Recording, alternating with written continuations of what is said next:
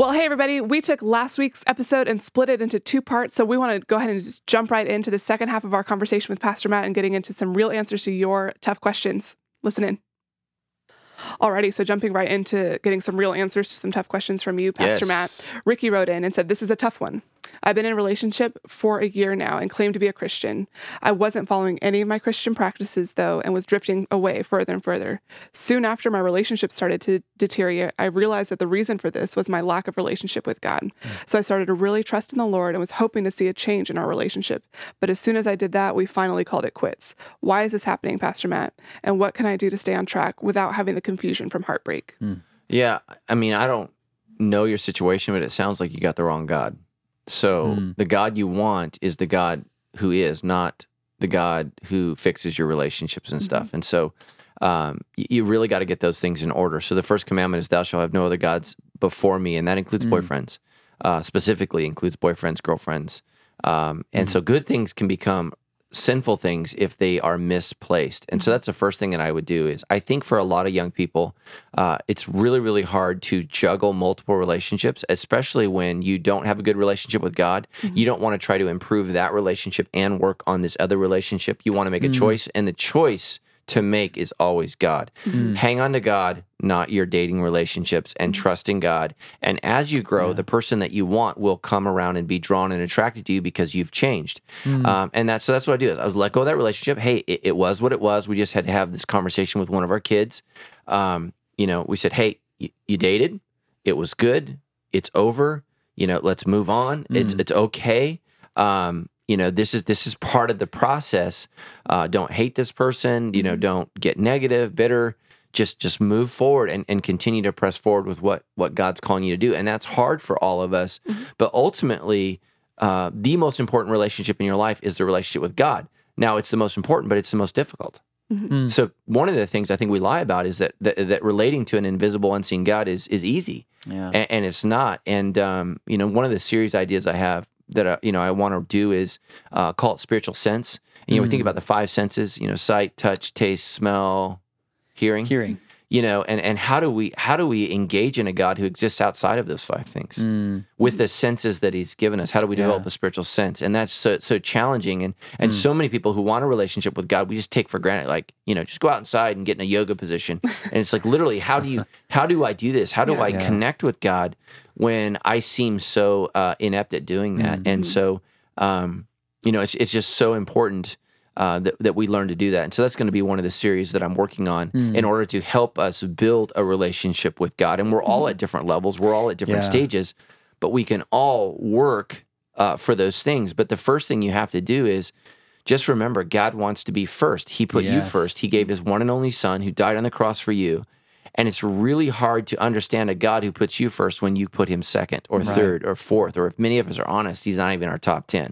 And even when we're starting to put God first and realizing, okay, there needs to be this change, which just sounds like Ricky's saying that there needs to be this change, but it doesn't always go the way, what I'm hearing, it doesn't always work out how you think God should or you think would do the change in your life. Oh, for sure. I think there's that temptation, like, oh, well, once I put God first, then everything's going to fall into place. Line up how I want. Almost like a karma thing, or like, oh, well, I finally put God first, so therefore, like, now my relationship's going to fall in line. It was just this, I had to, like, tweak the, Yeah, and I mean, she doesn't say, but let's say you were having sex in this relationship, and then you're like, oh, I need to get in a relationship with God, and you end the sex. Well, that's probably going to end the relationship because it's really hard to stop doing something that you've started doing. It's not impossible. It's just more difficult and more challenging, especially if he was not in the same place you were. He may have liked where the relationship was.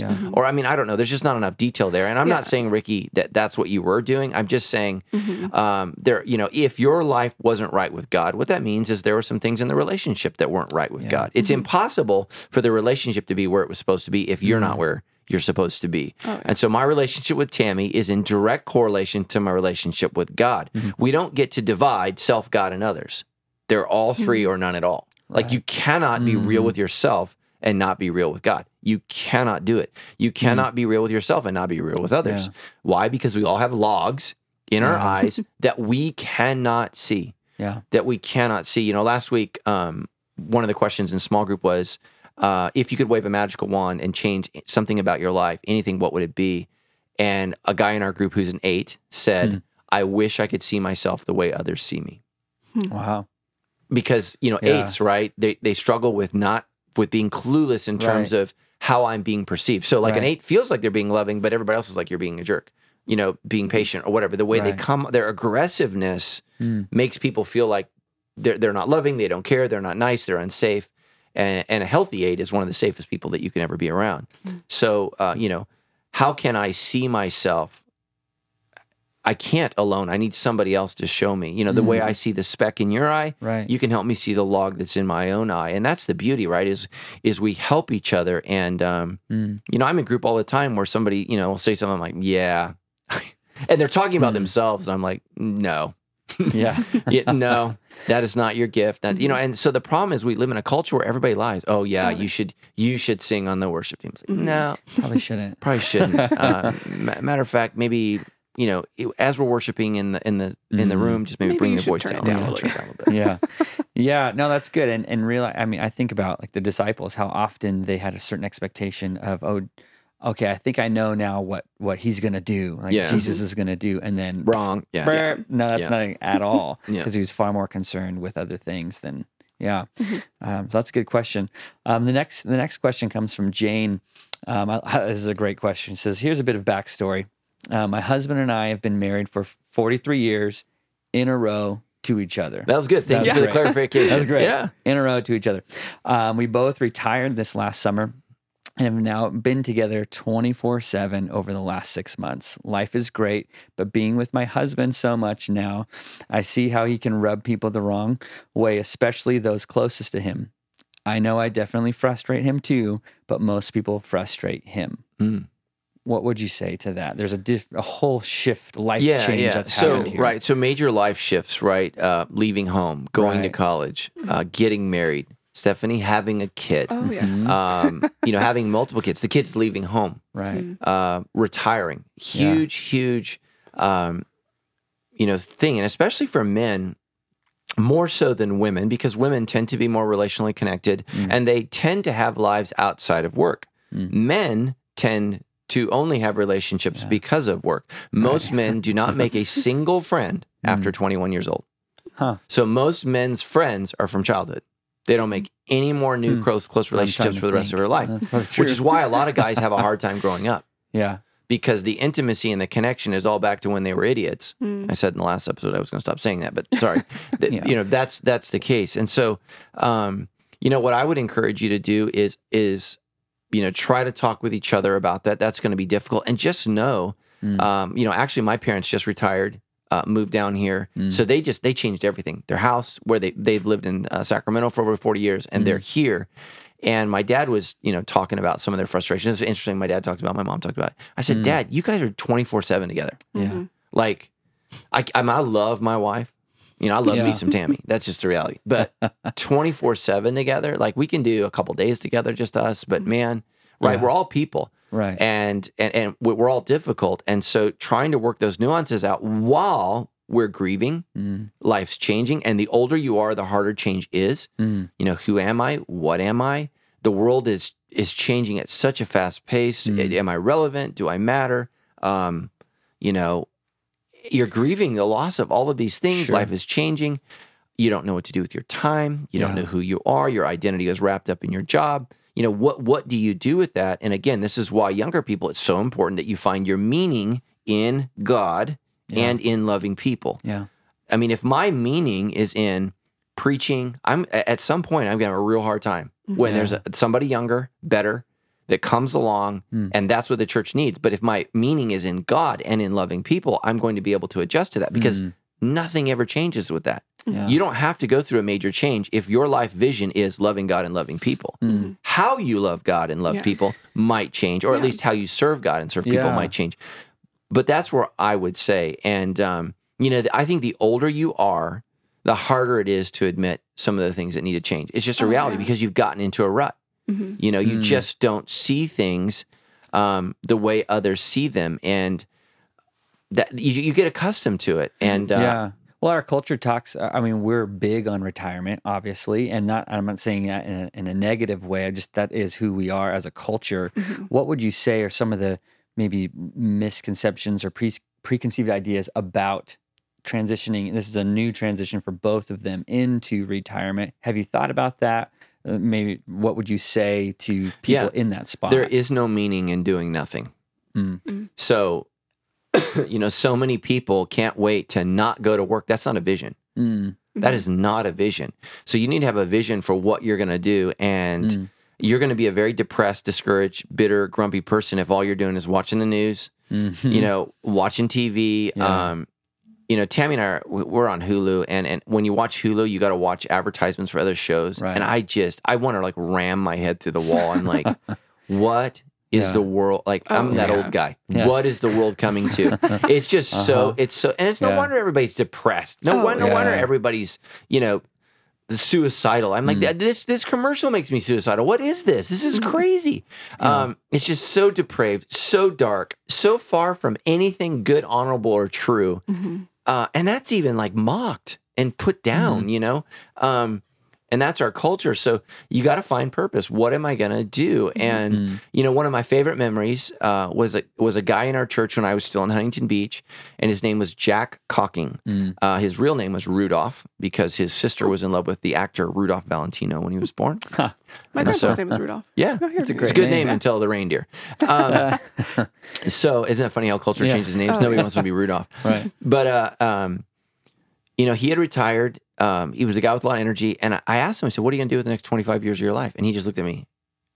And I'm like, you're not just going to like go to Disneyland. We're in Orange County. You're not going to go to Disneyland every day and eat Denny's cream pies. What are you going to do with your life?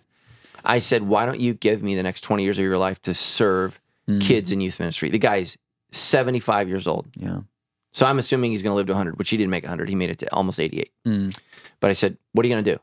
And he's like, what do you want me to do? I said, I want you to come in, join me in youth group, and I want you to be the loving, safe man that these young girls need. Because I was young, and I didn't need to be loving on and having these young girls. I was single, at the time. And I said, I want you to be their grandpa. Most of them have no men in their life. And so he became Grandpa Jack. Man, that's awesome. Especially, if there's anyone listening to this and trying to figure out how you fit in on a team, what better time in your life than when you have why not offer your golden years to the king, right? That's your most rewards. And so when I left that church, it was really hard for him. And he tried to stay. And eventually he joined me in Riverside. So he commuted in his 80s every week to Sandals Church, was in a community group. From Orange County, he came to Sandals Church. And, I just know he's in heaven today, just full of joy with what Sandals has become because he was instrumental in our early life. And he lost his wife. He never remarried. She died. I actually never met her. He was single at the time. Wow. And she had died. She broke her hip and got pneumonia and died. It was really, really tragic for him. And they'd been married since it's like one of those great post-World War, hey, we met in the grocery store, got married at ice cream. Those are the good old days, man. There's no I need to graduate college, get an apartment, pay off my bills. It's just like, hey, I like you, you like me. And they got married and they had, 60 years of just love together, and that's just really cool. That's awesome. But part of that, back to last week's episode, was people had so much lesser expectations back then, and they were happier. In every survey, people with less are happier, and today people have more and are miserable. So what I would say is try to figure out a way, because you said it sounds like he rubs everybody the wrong way, and men typically are better than that. Than women. Women are more relationally nuanced. They just are. They tend to care more about relationships, and that's a good thing. And that's one of the ways that women reflect God in a healthier way than men do. Men tend to reflect, Satan. We're isolated and on our own. So I would just say, hey, I really want these next couple of years to be great. How can we serve God, serve the church, find meaning? There are just so many things. There are so many opportunities and things the church can do if we had people to do them. Man, if you're a senior, be in 2 community groups. Sure. Serve on Saturdays and Sundays. Like one of the things my dad said is, they come on Saturday nights and he's like, I don't know what to do with myself on Sundays. I'm like, you're retired. Go to come both. Back. Yeah. Like, why wouldn't you? I feel so bad for my grandmother. We found out, literally she would spend weeks without, when the phone rang, my mom called once a week. That's who she talked to. And it's like, man, that's not the way that I want to end my life. Yeah. I want to be seeing people, move closer to the church. So it's less of a drive. I met this guy at church, I think 2 weeks ago. He'd been going to a church in San Bernardino for 35, 40 years. And he said, it's too far for me. And he makes himself, so he's like, Sandals is my church. And I'm like, welcome, we love you. How can we minister to you? Man, there's all kinds of things we can do with people who are willing to serve and love on people. And there's no end to that, right? Loving on people doesn't cost any money. It just takes people who say, instead of sitting in my house, watching the TV, there's only so many books you can read. There's so many cruises you can take. Good Lord. I mean, like if you put me on a cruise, like my mom and dad want to take a cruise to Hawaii, I think day 8, I'm jumping. I am jumping. Yeah. Like I can't sit at the trough one more time. I can't watch another show. Ha ha ha. I can't do it, Now, some people like that. I'm not knocking cruises. I'm just saying it's not for you. You can't do that every week of your life. Well, some of that is the vision, right? Having that, where's maybe time to rethink some of that. What is the vision of our marriage and to each other, and what we're going to contribute and be a part of the kingdom in these second season of our life. For sure. Well, and I know there's like, especially, we're a younger church still, and like the whole millennial generation, I feel like is crying out for like, we want people to mentor us. Like, and people I think are craving, like they want to know what someone older and wiser can tell them and show them and teach them.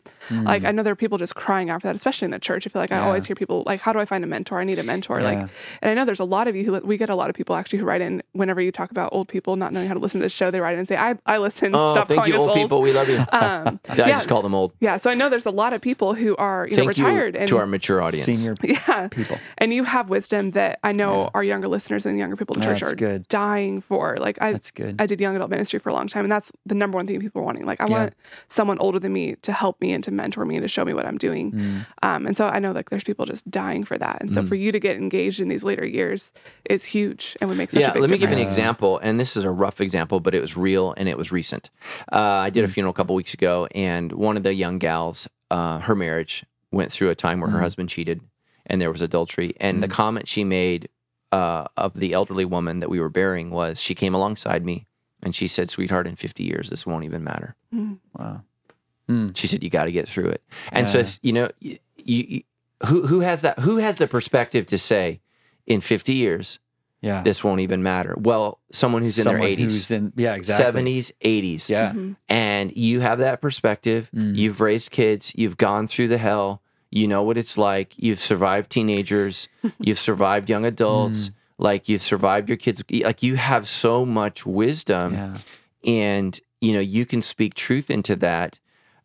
And again, as long as you're pointing people toward the Word of God and not your political opinion or, your preference, but you're pointing people to the Word of God, man, I think that that's so important. And all of the people in our, our church who are over 70 are such a blessing, such an incredible blessing. And I love, meeting you, hearing you, getting to know you. And there's such beauty in that. And our culture does not revere age the way the Bible does. Like the Bible calls gray hair wisdom and a crown, And man, that's a beautiful thing. And my crown is growing. So it's coming. I just keep coloring my crown. So. You're young enough to do that. I just got to surrender. I got to surrender to the other side. Seniors, I'm coming. All right. So now Paige wrote in and said, I've been going to Sandals for 3 years, and I love the messages, community, and everything about this church. Recently, I've been craving to go deeper into the Word and to study Scripture. I love the topical messages that Sandals provides, but I feel like the Scripture within each message is not dissected during the sermon. How can I learn to study the Scripture from each sermon on my own without misinterpreting it? I read with commentary, but still feel myself getting it wrong. Yeah. Well, one thing I would encourage you to do, Paige, is maybe consider going to Gateway. I mean, that's a great place to go and learn to go deeper. And so here's the thing that nobody's talking about. Paige, there comes a point in time in your walk where you can't lean on others to go deeper. You have to choose the deep end yourself. Right. And so what people do is they choose to go to another church. But so when the church makes the decision to do what you feel like you need, what we do is we stop reaching people who are lost. That's the trade-off. So we go deeper and we turn our church into a university, and lost people just feel lost and they never come back. Yeah.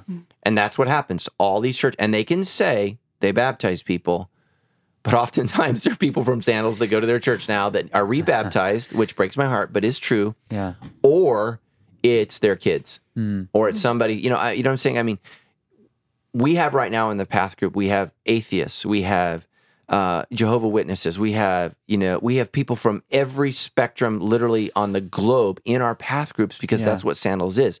And to go deeper with God is to go deeper in your commitment to the Great Commission. And so that's just really what I would encourage you. Sandals is trying to send 100 missionaries to India. Part of getting deeper is figuring out how you can support those missionaries on a deeper level, how you can give more, how you can serve more, how you can, get in a small group. And I just got to be honest with you, Paige. Last night, I was blown away, not by the message, but by the discussion that came from our group who actually walked through the discussion questions and said, okay, hey, we're going to get real with this. Paul says, I give you, with this privilege, I give you this warning and the authority that's given me. Don't think you're better than you are. Where are the areas where you need to grow? And so Paul also says later on that the goal of his instruction is love from a pure heart and a sincere faith. It's not information. It's not like, trying to become this, Jeopardy Bible, whiz or whatever. And you need to know your Bible, and who's to say the commentary is not wrong? I mean, I don't know what commentary you're reading, but I read commentaries and I'm like, okay, because everybody's writing from a perspective or an opinion. And what would be some tools that you would say for Paige? Because it sounds like she's coming from a place of she truly wants to go deeper and wants to dive in, but is a little nervous. Maybe. Here's what I would say is the first assumption I think you're making is that the English translations aren't that good. They are excellent and amazing. They're incredible. I've been studying Greek and Hebrew for 20 years, and I know nothing compared to those people that are translating that. And you got a bunch of geniuses sitting in a room, translating words, debating, arguing, having to take coffee breaks because they can't stand the look of the other person's face. And they come out with these translations that are fabulous, absolutely fabulous. And so here's the thing. When the Apostle Paul quotes the Bible, he almost always quotes the Greek translation and almost never quotes the Hebrew translation. So the guy who wrote half of our New Testament understood the Bible particularly well in its common language of the time, Greek. And so you need to know that. I've never heard anybody say that. I'm the first person I've heard say that. But that's typically what he does is he's quoting from the Septuagint translation, which was the most popular, widely read translation of the time, because many Jews did not speak Hebrew anymore. And so that happened periodically throughout their history. So just understand, if it was good enough for Paul, if a translation was good enough for Paul, it's going to be good enough for you. And so, but if you have the spiritual gift of language, which many churches talk about the gift of tongues, but the gift of tongues in Acts chapter 2 is the gift of language. And so whenever I pray over a missionary, I pray that they receive the gift of tongues, the gift of language, that they can understand, dissect, and preach the gospel in the language of their people. And so some people are really, really good at that, man. There are just some people for languages like Legos. They just literally can take a language apart and put it back together. I am not that person. I struggle through English, which is my first language. Man, I've had like 5 years of Spanish. Man, I'd be in trouble in Mexico. That's just a reality. I've had 3 years of Greek, 2 years of Hebrew, and I've studied that my whole life. It's just not my gift. But here's the thing is, so I use Accordance software. I know a lot of guys use Logos. I use Accordance. As I'm reading through your sermons, I'm always checking the Hebrew and the Greek word. So I've done all that. So if I feel that the translation's off or wrong, what I do is I just use another translation. So I'm just not telling you about all this study that I've done. I'm trying to tell you what the point is. And the point is what matters. It doesn't matter, what the root word is, because oftentimes that leads you on a rabbit trail that's really dangerous. And so I hear guys talk about the Greek word and they just get wonky. So like if I told you the English word together, if we break it down as 3 English words, to get her. So what really together means is the pursuit of women. That's what a lot of these guys do when they break apart Greek words. They run away from the meaning, and they say whatever they want to say. And so, like Paige, if God's leading you to another church, man, God bless you. I hope that doesn't happen. But if that's what's God doing, you need to answer that. But I can tell you, as somebody who's studied God's word, literally for 25 years of my life, there was a statement that I made this week that just the Holy Spirit haunted me with. And I actually was saying it to women. And I said, if you don't look at a beautiful redwood tree with envy, why do you look at a beautiful woman with envy? And the reality is, I don't look at a beautiful woman with envy, but I look at people with more talent, more education, more success. Why is it that I look at what God is building and God is glorified? Why do I look at that with envy? Why can't I look at that the same way as I look at a redwood tree, or as I look at a waterfall, or as I look at a beautiful sunset? And appreciate it. Yeah, I don't look at a beautiful sunset yeah. and say, why am I not that beautiful? Why can't I paint like God? Like I don't do that. And so, I think that there is depth there that, if you're high 5 on the Enneagram, that you're missing out, that you're blocking from yourself and you're not letting in. Paul says knowledge puffs up. So the more we learn, oftentimes the further we get from God. So we have to be very, very careful and very, very cautious as we enter into maybe an area that's our sin life. And so what I would say is, okay, God, are you calling me to leave another church? And there are other churches that go verse by verse, word by word. I got a friend in town, they spend a whole sermon on 2 words. I can't go to that church. I can't, I just can't do it. Now, some people love it. Well, that church is going to baptize 1 or 2 people this year. I want to be in a church that's going to reach the lost. And so for that, Jesus, here's the thing, Paige, Jesus doesn't go verse by verse through Leviticus. Jesus doesn't go verse by verse through Genesis. Jesus goes out into the field and he says things like this: consider the lilies of the field. And you know what the Pharisees are saying? That's not deep, but it is. And he says things like, if God cares for them, why don't you think he cares for you? Right. So he doesn't say, well, you know the law, and like run through it. He literally talks about, everything that people are experiencing and sensing and seeing. And so what I think what depth with God is saying, how do I get this word to the people where they are? Right. Yeah. How do I make it relevant and real so that they can understand that? And having said that, taking personal responsibility to grow deeper, because I'm the first to say that, look, my sermon, the debrief, man, you might be at a level, and I don't know you, where you need to go personally deeper in your own study. And, we had a question last night. One of the guys in my group asked, and I'm like, I don't know. I told him, I said, I'll be in the book of Colossians in like 2 weeks, because I'm in Ephesians. And I'm going verse by verse through the Bible as I do every year. That's what I do. But I just told him, I'm like, I don't know. Yeah. That's something that he's struggling with, and I didn't have an answer for that. I will when I get there. Yeah. So, Yeah. But that's my personal time. Yeah. Well, and I think a lot of her fear too is in like studying on her own, that she's going to misinterpret it. And I think there's great opportunity to invite God into what you're studying and what you're reading.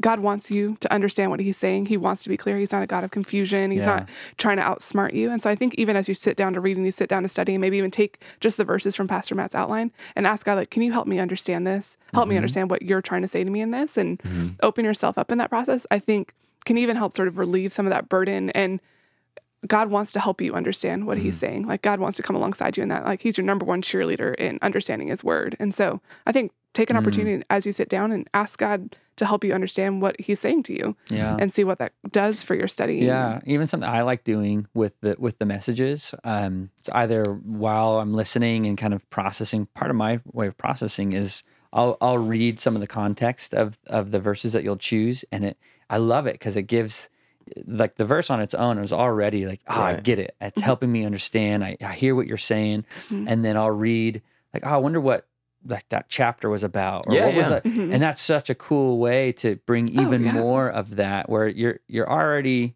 you've already pointed us in the right direction. You've already given us some of that. Hey, here's the core meaning of this. And then reading that context could be a really easy way for Paige to be able to start going a little bit deeper. Some of the inductive Bible study tools that I know Sandals had, that we had for a couple years ago, those little real bookmarks, those are great. Just an easy tool, ask good questions. Man, one of the best ways I found in studying the Bible is just ask there's so much I don't know. And I just write it down, ask a question. Well, what is that? Who is that? What is it? And then seek out the people that write it in, right into the debrief. We'd love to use us cover as a that resource. stuff. That's good. Yeah, the other thing is give yourself time. I mean, that's good.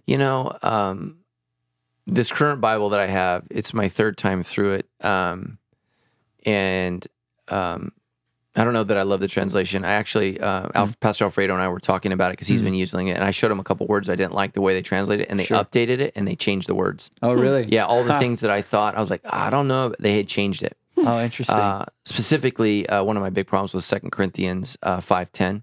We will all stand before the judgment seat of Christ and be judged, be held accountable for both the good and bad we've done in our lives. They translated good and worthless.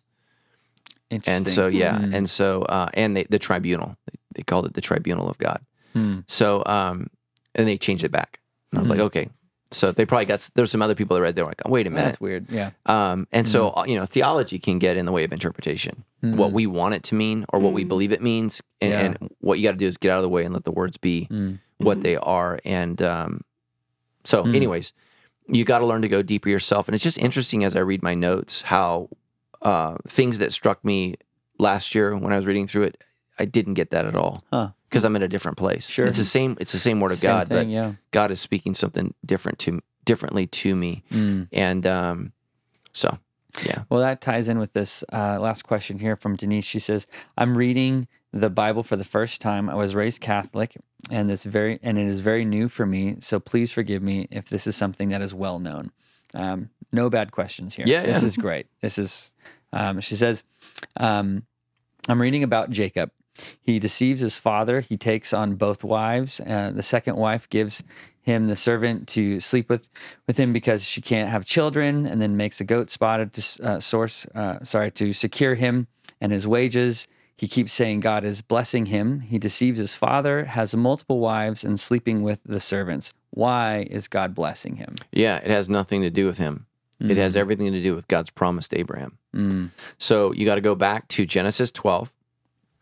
And God promises Abraham that he's going to bless him. And so when you go through Genesis 12, there's a covenantal agreement where God cuts an animal in half, but God walks through it, and Abraham's unconscious.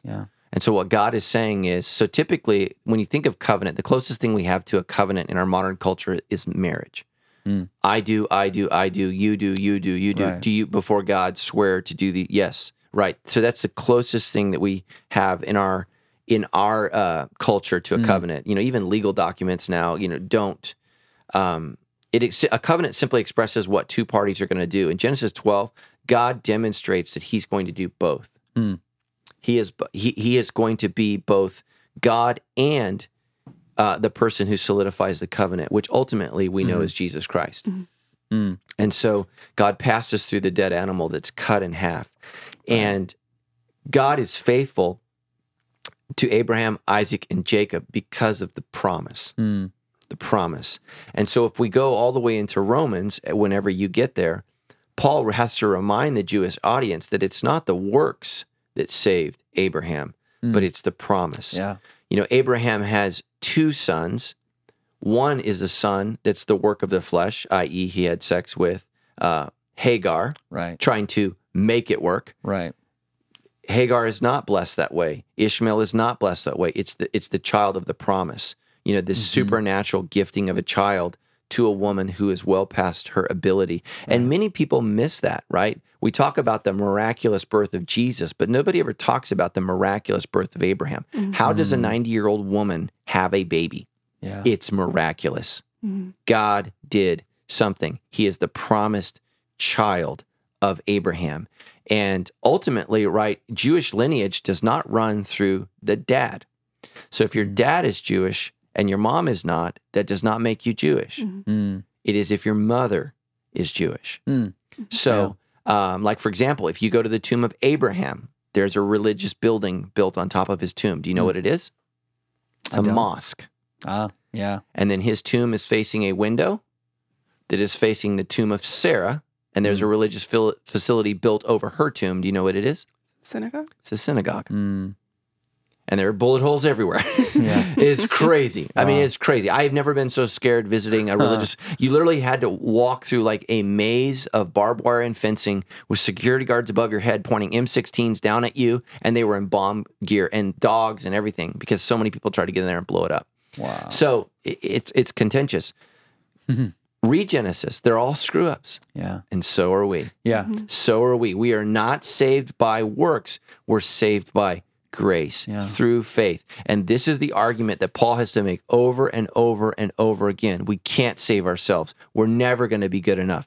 Even when we're trying to follow God, we're going to screw it up. That's why Jesus ultimately has to die on the cross, because he's the only one that can live a perfect life. And so just like with Abraham in Genesis 12, God says, I'm going to make a covenant. And a covenant is I do, you do.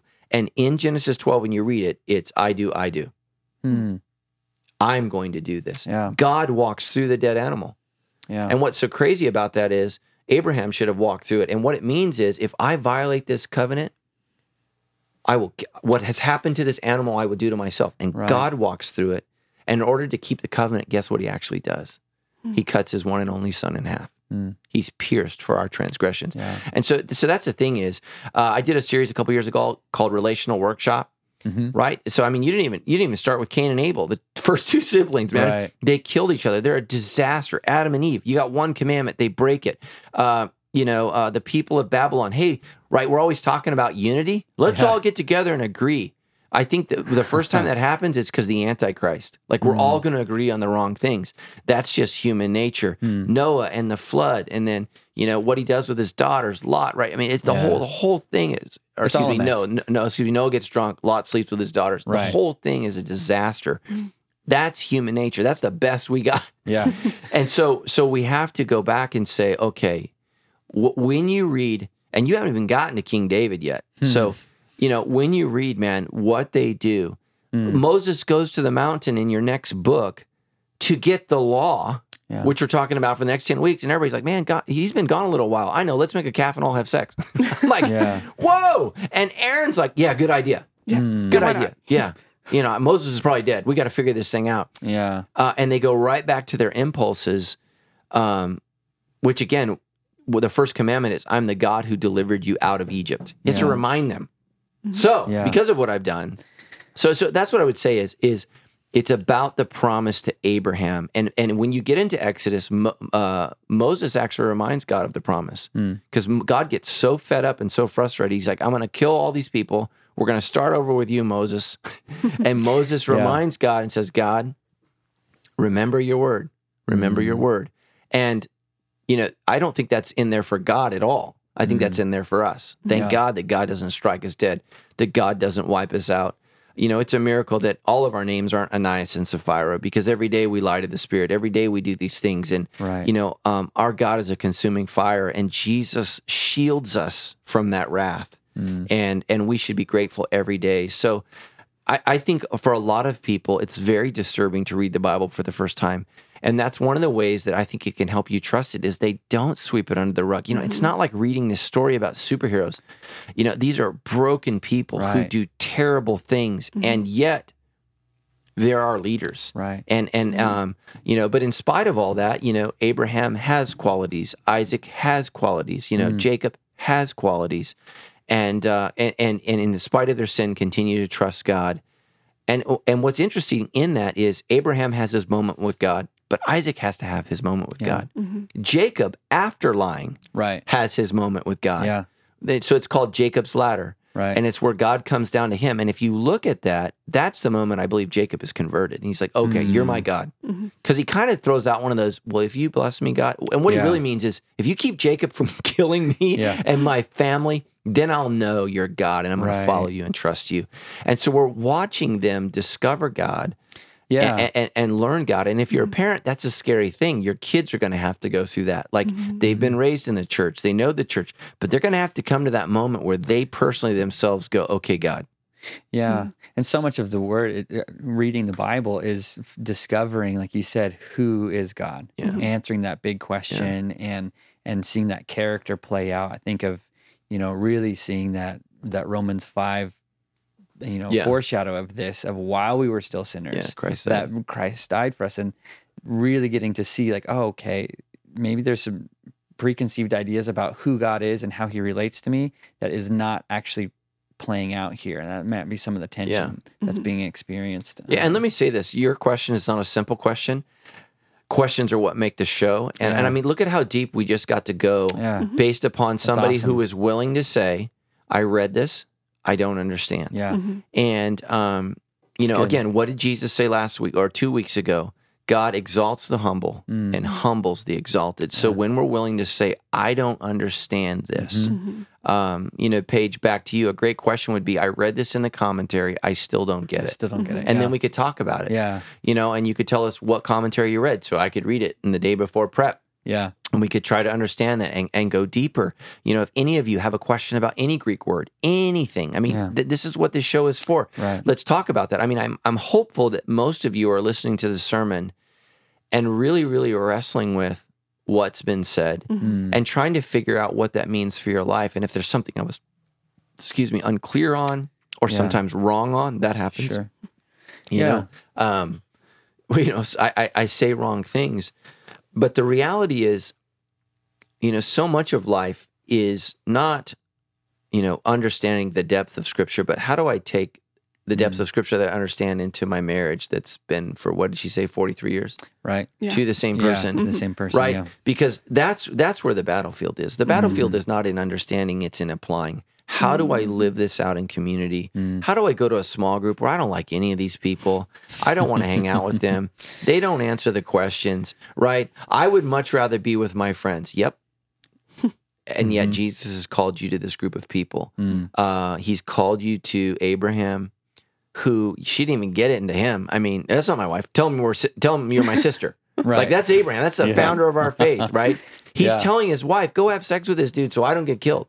Yeah. Like, I'm telling you, my wife and I don't recover from, hey, babe, tell him you're my sister and go sleep with him because I don't want to get beat up. Like, I don't think marriage counseling is putting that back together. No. Yeah. So, and that's him. And there's repeatedly these things because, it's one thing to have faith in God. It's another thing to apply that faith to your personal life, which Abraham struggles, Jacob struggles, Isaac struggles, right? They all struggle. And then there's this, just keep reading, there's this highlight called Joseph, where he actually applies, and one of the, the most powerful statement is, who am I to sit in the seat of God?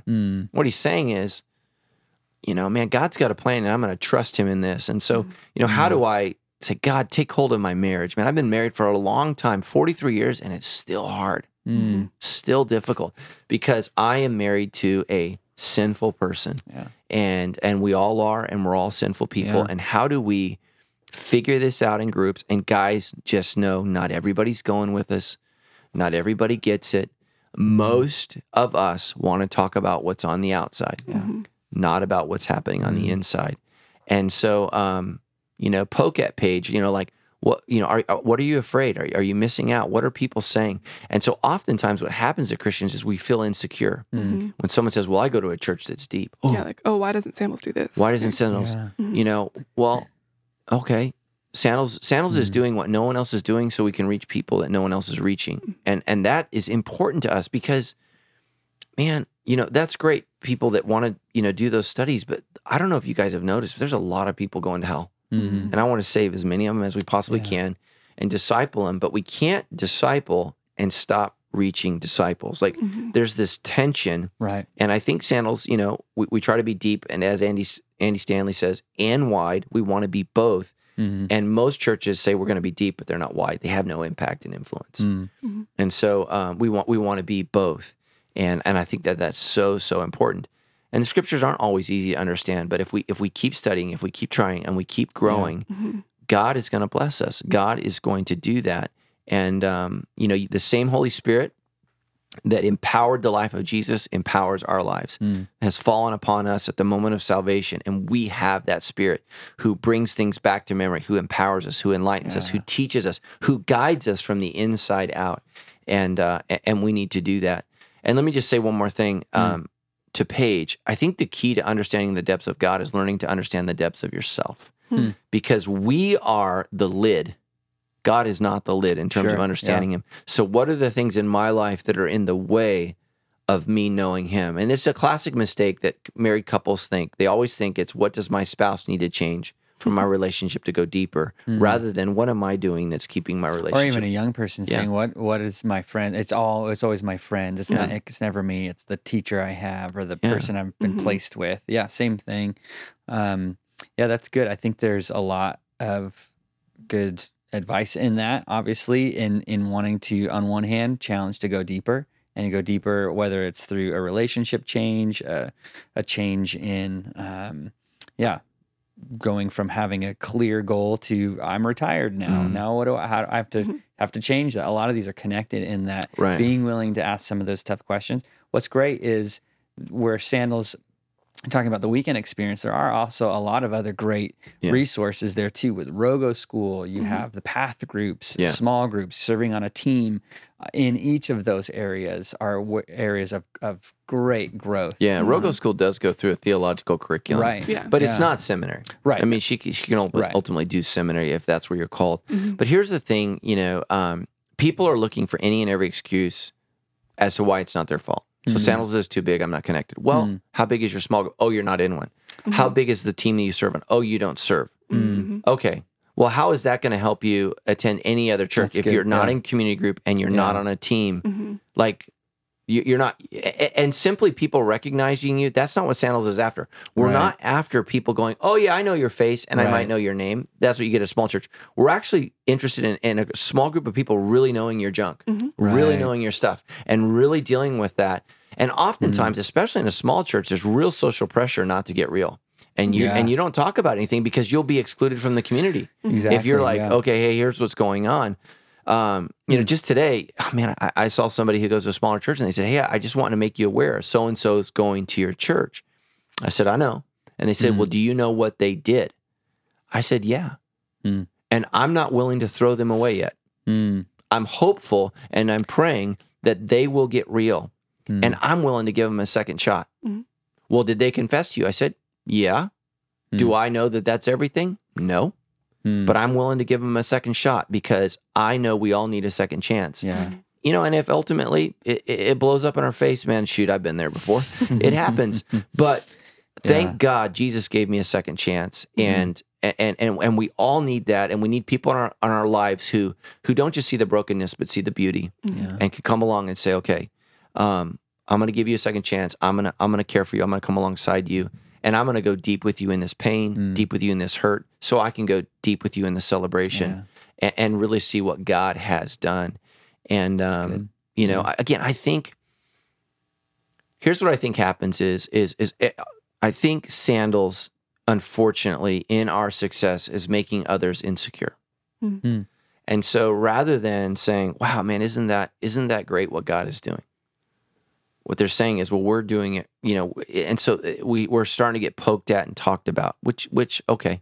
I'd rather be poked at and talked about and doing something than nobody cares what we're doing. Or you say Sandals and they're like, who? Right. So just know, and again, man, it's my prayer is that you would come to Sandals for the positives and that you would, whatever church you would go for the positives. Here's where the devil gets in. I don't go to Sandals because they don't do, or I don't go to that church because they don't. And that's just ugliness.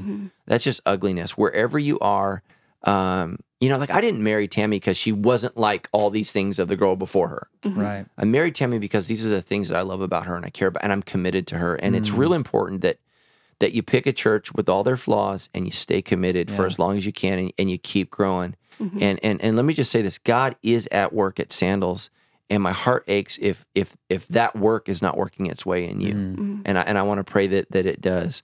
And again, some of us need to go to seminary, but not everybody does. Seminary just about killed me, but I went deep. Yeah. So, man, it was, for those of you who don't know, I have an MDiv degree, and that is 98 units, or at least it was 98 post-graduate. So if those of you who don't know, my college degree was 127 units. I graduated from there, went there, and then I went on to Talbot, and so my doctorate degree was 38 units. And then you got the 6th dissertation, which I didn't finish, that's a whole nother story as to what happened there. But we kind of got kicked out of Cal Babs and had to raise $5 million. So that's kind of what happened to my dissertation. So it disintegrated. Just a working dissertation. Oh, dude. That's right. Yeah. So, but anyways, let me just say this, Paige. Everything I learned in seminary is nothing compared to what I've learned in group and learning to love my wife, sitting in church. Even when I sit and I listen to Pastor Claude preach or somebody else preach, man, the Holy Spirit's alive here, and He's speaking to anyone who wants to listen and grow. And my prayer is that we would all say, I need to be that person. Yeah. I believe in what our church is doing, even when I'm not here. Like when Claude preaches, I listen to his sermons, or anybody else. I sit and I listen, and I'm there because I believe God is moving, and I believe God is speaking in our church, and I don't want to ignore what God is saying. It's good. And back to the topical thing, every book in the New Testament is topical. Every single book. We don't have a Christian commentary, first century, on Leviticus, on Genesis. None of that. It's here's what's happening. Do this, do that, stop doing this, start doing this. And oh, by the way, I'm coming to collect an offering. I mean, I mean, literally, they're letters. That's what they're epistles. They're letters to a church, specific locations doing specific things. And so what's happened in Corinth is important. It's not as important as what God is trying to tell us that he told the Corinthians. Right. So, but we're not the Corinthians. So there might have been something in the letter to Corinth that was also in the letter to Galatians, that was also in the letter to Philippi, that was also in the letter to Rome, that needs to be said to our church who is struggling with a current issue. That's how I build topical messages. Right. What is God saying to sandals? What does God want to say to sandals that he already said throughout Scripture, right? And we're going to pull from all of those resources to say what he's trying to say. So what I do is, you say, well, you didn't go deep in this word. Well, I'm trying to get deep at a point. What am I trying to say? And this last week was, look, the key to life is embracing who Jesus has called you to be, which is what Paul says in Romans 12. I give you this warning. Because of the privilege and authority given to me, do not think more highly of yourself than you ought to. Yeah. Yeah, that's good. God has given each of us certain things for doing well. Who has God called me to be? What has God called me to do? And be that person. Awesome. All right. That's good. All right. Well, thanks, guys. We look forward to jumping into our new series when we get back next week. Yes. Love you guys. Awesome. Great questions.